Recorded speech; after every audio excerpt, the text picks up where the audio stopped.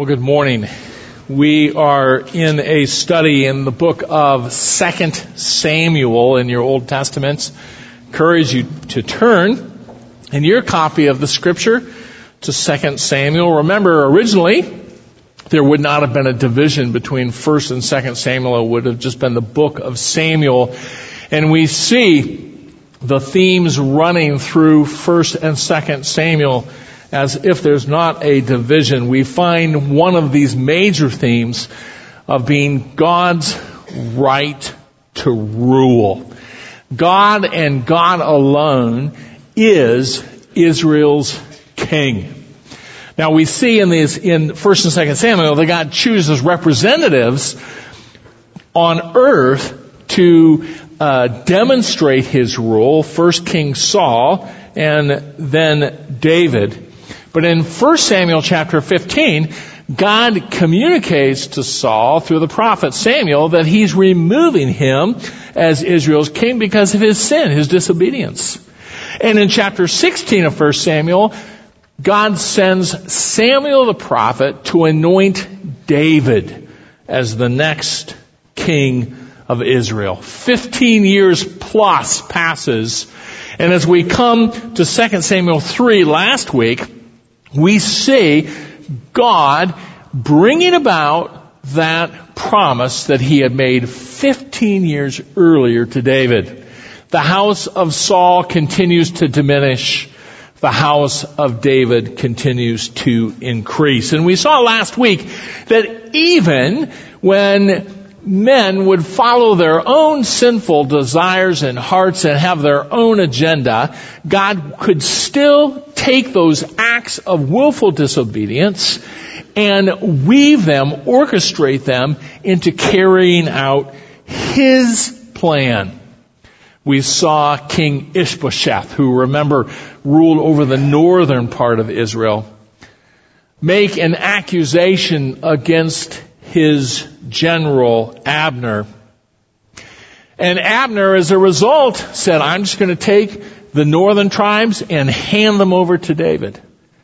And then we saw Joab, David's nephew, murder Abner. And God, even in that act, uses it, weaves it together to carry out His purposes. And all of Israel saw David's deep grief and saw him as a right man, a good king. Well, today in chapter 4, we see actually a third instance of God taking a willful act of disobedience, a selfish act, an act of two men to position themselves in good stead in the new kingdom. And God will take that and use that selfishness, weave it into His plan in bringing David to the throne. And that is a third example of this overall tenor that we see in chapters 3 and 4. But today I want us to look at two sub-themes that we're going to find in chapter 4. One is a tendency that we see in chapter 4 that we see even today, and that is it's very easy for people to attribute to the Lord their own selfishness. And I want you to look for that in the first half of chapter 4 as we read it.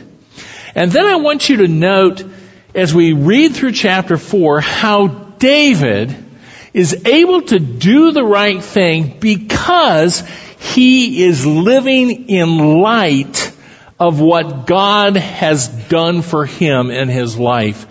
He lives in light of God's deliverance for him, in light of God's redemption.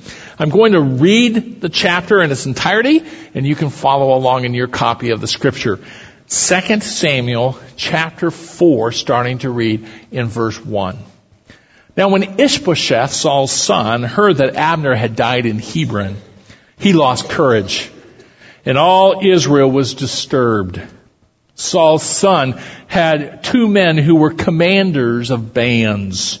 The name of the one was Baanah, and the name of the other was Rechab. son of Rimmon the Beerothite of the sons of Benjamin. For Bet-Eroth is also considered part of Benjamin. And the Bet-Erothites fled to Gittaim and have been aliens there until this day. Now, Jonathan, Saul's son, had a son crippled in his feet. He was 5 years old when the report of Saul and Jonathan came from Jezreel, and his nurse took him up and fled. And it happened that in her hurry to flee, he fell and became lame, and his name was Mephibosheth. So the sons of Rimmon the Beerothite, Rechab and Baanah, departed and came to the house of Ishbosheth in the heat of the day while he was taking his midday rest. They came to the middle of the house as if to get wheat, and they struck him in the belly, and Rechab and Baanah, his brother, escaped. Now, when they came into the house as he was lying on his bed in his bedroom, they struck him and killed him and beheaded him. And they took his head and traveled by way of the Arabah all night. Then they brought the head of Ishbosheth to David at Hebron and said to the king, "Behold the head of Ishbosheth, the son of Saul, your enemy who sought your life. Thus the Lord has given my lord the king vengeance this day on Saul and his descendants." David answered Rechab and Baanah, his brother, sons of Rimmon the Beerothite, and said to them, "As the Lord lives, who has redeemed my life from all distress, when one told me, saying, 'Behold, Saul is dead,' and thought he was bringing good news, I seized him and killed him in Ziklag, which was reward I gave for his good news. How much more, when wicked men have killed a righteous man in his own house on his bed, shall I not now require his blood from your hand and destroy you from the earth?"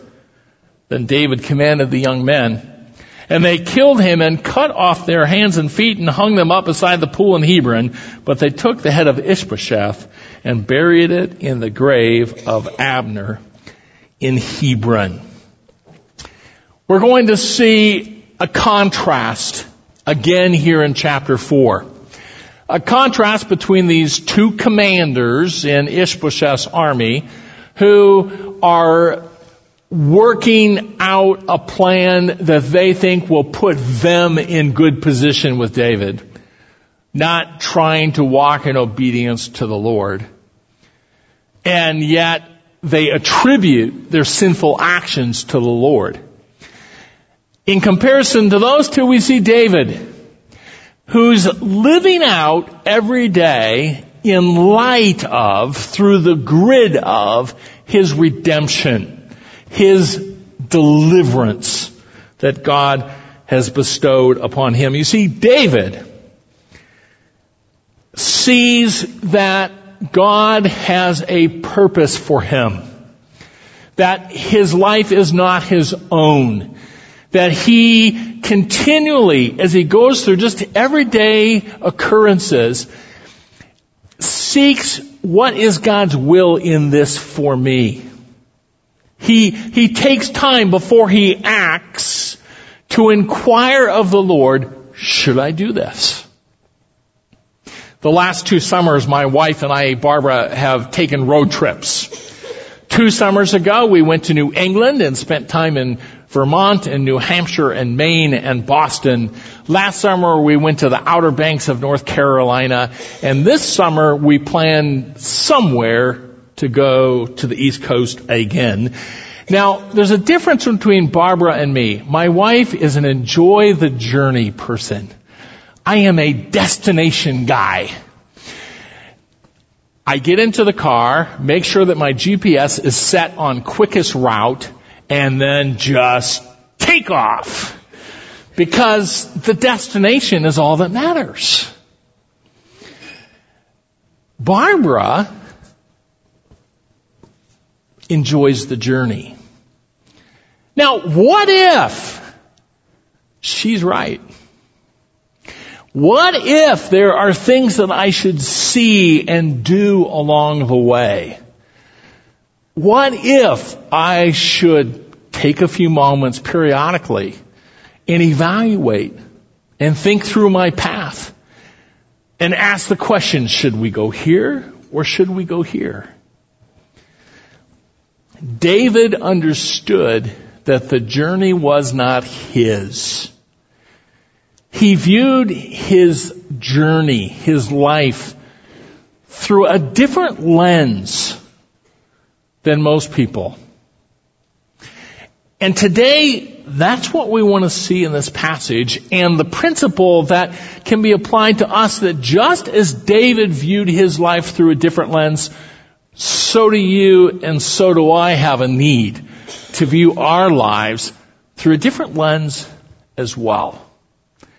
And that's what we'll see here in 1 Samuel 4. The first thing I want us to do is look at these two wicked guys in verses 1 through 8.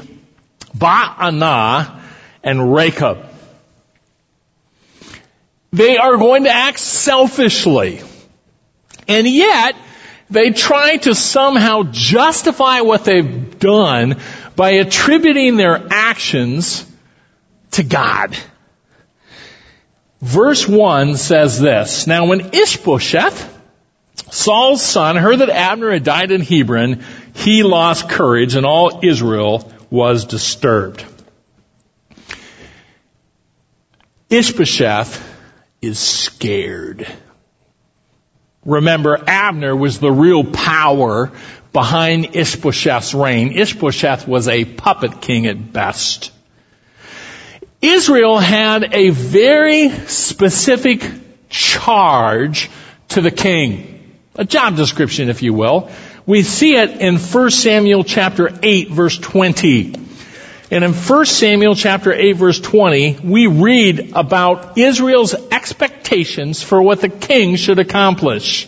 It says this, that we also may be like all the nations, that our king may judge us and go out before us and fight our battles.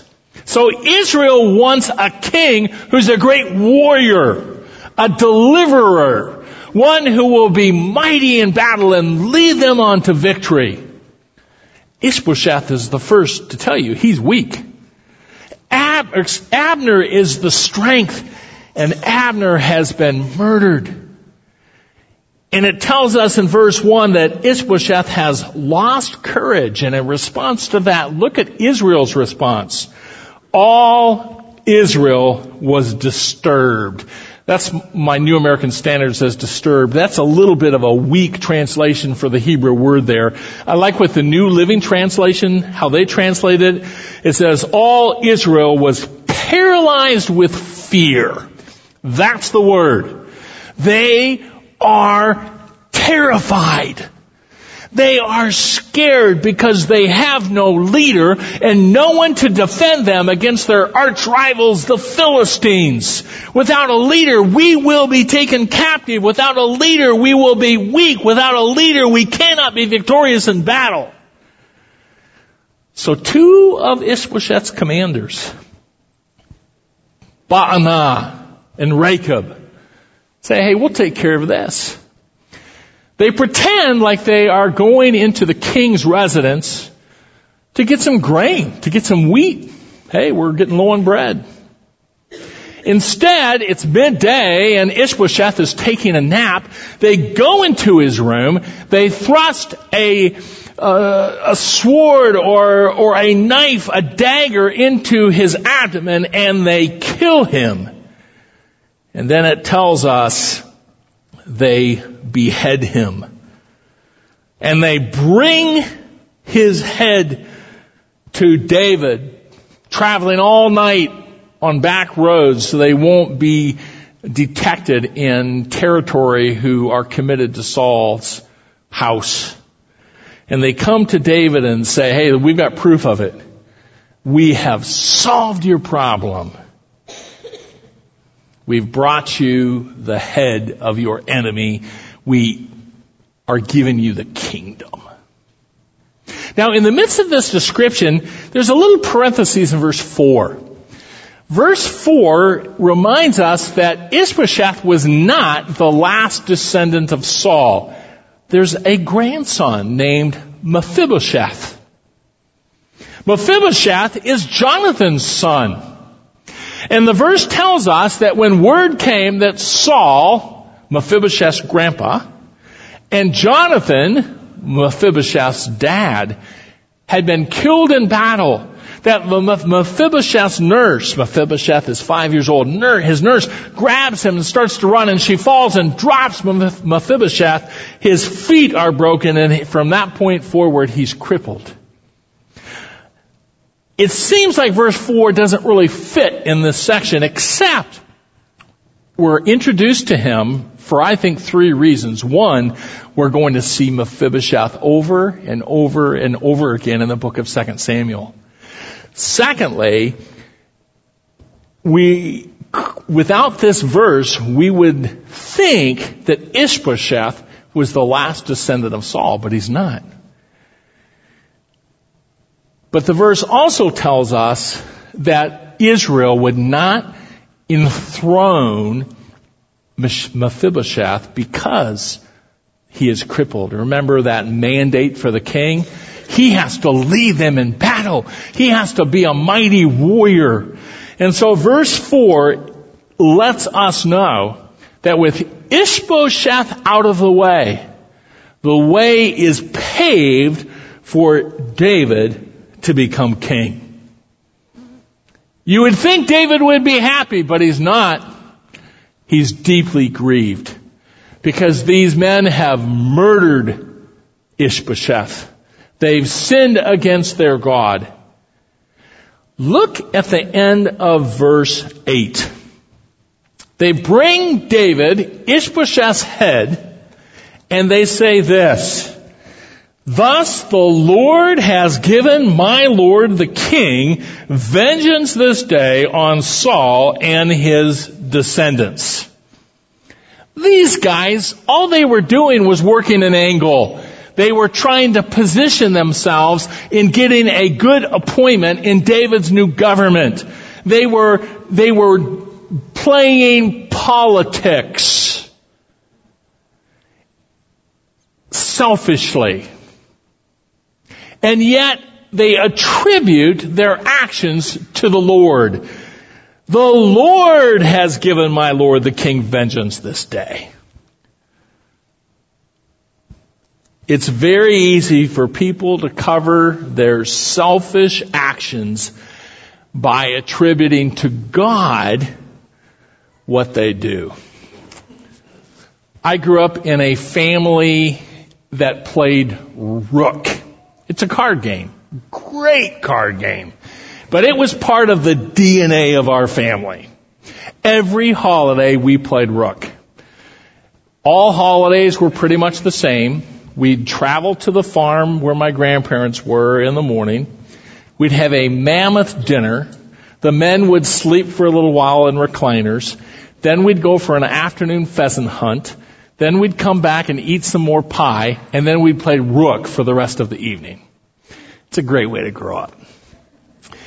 I was aghast when I went to college and found that so many people across this country play Rook wrong.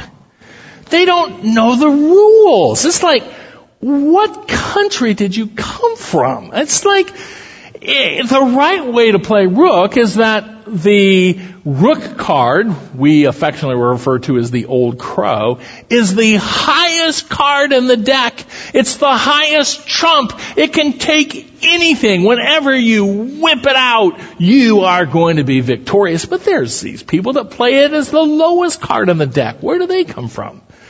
Some people play middle Rook, where it's worth between the 10 and the 11. If you grew up that way, I apologize. We'll have to play some Rook together. It's the highest card. It's the trump card. It's the Rook card. When you play that, you're going to win. You know what these guys are doing here? They're using the Lord as their Rook card. They're going to trump their actions by saying, the Lord was in this. And here's a lesson for us today. Be careful when people attribute their actions to the Lord selfishly. James talks about one form of attributing our sinful actions to the Lord in James chapter 1, when he says in verse 13, let no one say when he is tempted, I'm being tempted by God, for God cannot be tempted by evil, and he himself does not tempt anyone.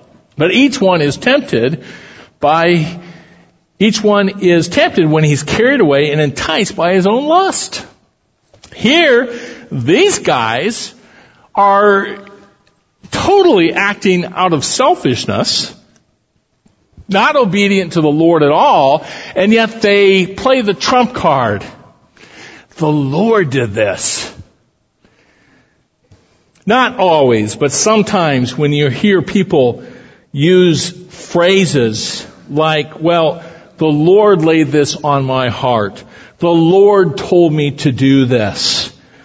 Always make sure that you test those kind of phrases with the Word of God.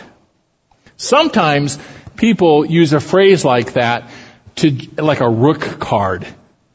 And really, their heart is not acting out of love, but out of an agenda. And they use it as a power move, just like these guys. So just because someone tells you, the Lord told me to come and say this to you, doesn't mean that the Lord sent them to you.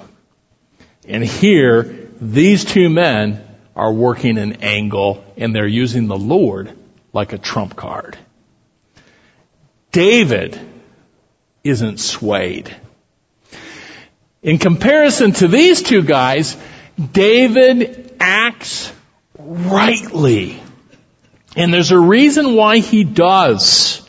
There's a reason why he is able to do the right thing in this situation. It's because he has a different lens. And we're going to see in verses 9 through 12 that we as believers are to live with the same lens that David has. David doesn't just view his daily life as his own journey. Rather, he views his life as one in which God has a purpose. That he, and we'll see throughout the next chapters, David continually seeking, taking time back, taking a step back, saying, God, should I do this? Should I head this direction? God, should I follow this pathway? Because David has a different lens. He is viewing his life through the lens of God's redemption for him. Verse 9. David answered Rechab and Baanah, his brother, and he says to them this, as the Lord lives, who has redeemed my life from all distress, when one told me, saying, behold, Saul is dead, and thought he was bringing good news, I seized him and killed him in Ziklag, which was the reward I gave him for his news. Remember, we read about this in 2 Samuel chapter 1, verses 14 through 16.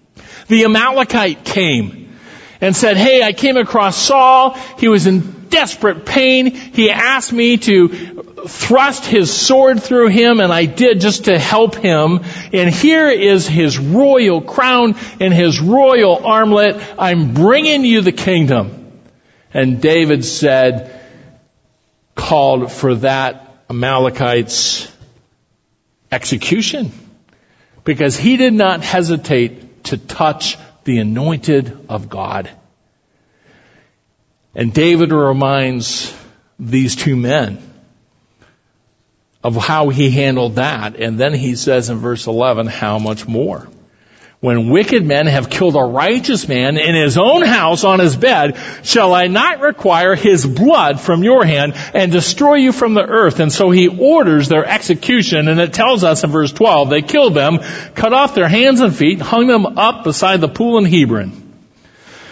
If you look at Deuteronomy chapter 21, verses 22 through 23, you'll see that hanging one up in a tree was a sign of God's curse on that one. And here, David does the right thing by punishing these men who followed their own plan, followed their own sinful, selfish act of disobedience, and murdered Ishbosheth. What I want us to notice is this little phrase at the end of verse 9. This is David's justification for why they acted wrongly and why he didn't need them to act at all. He says, as the Lord lives, who has redeemed my life from all distress. You see, here, David is saying, I use a different lens through which I view life. God has redeemed my life. Now, this particular use of that Hebrew word in this passage in the Old Testament carries the idea of delivering. So, David is saying, the Lord has delivered me from distress all my life. You think about David guarding his father's sheep and killing a lion with his bare hands, slaying Goliath. Time after time, Saul pursued him, wanted him dead, and God delivered David. Time after time after time, he redeemed him from danger. So David's point is this. I didn't need you two guys to go kill Ishbosheth. God is my deliverer. I didn't need you to act on my behalf or somehow attribute murder to the Lord's hand. God is the one who takes care of me. God is the one who guides me in my daily life. God promised me the throne. God is a big enough God. He'll give me the throne. You two men, I didn't need. You see, David views his everyday life through a different lens. It's not just his journey. It's his journey assigned to him by the Lord. It's his journey that God has him on. My youngest son is on spring break. He's never been able to have a spring break before since he's been in college because of athletics, but his team did not make it into their tournament this year, so he actually has a spring break. He called me up and says, Dad, I think I'm going to go to Montana. Cool. So he jumped in a van with all of his roommates and they drove to Big Sky, Montana. He's young. He'd saved the money for the trip. He just did it. Someday he will get married. And he will have a new lens. That he can't just say, well, I think tomorrow I'll go to Montana. No, there's a new lens when you get married. There's more people involved in the decision than just you. What you do affects other people. You start viewing life through a whole new lens. As followers of Jesus Christ, we are to have a new lens.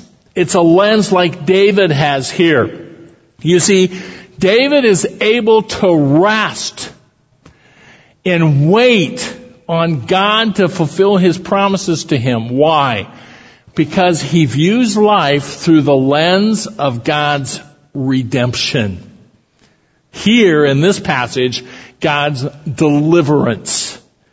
Time after time after time, God has delivered him from trouble. Why wouldn't he now?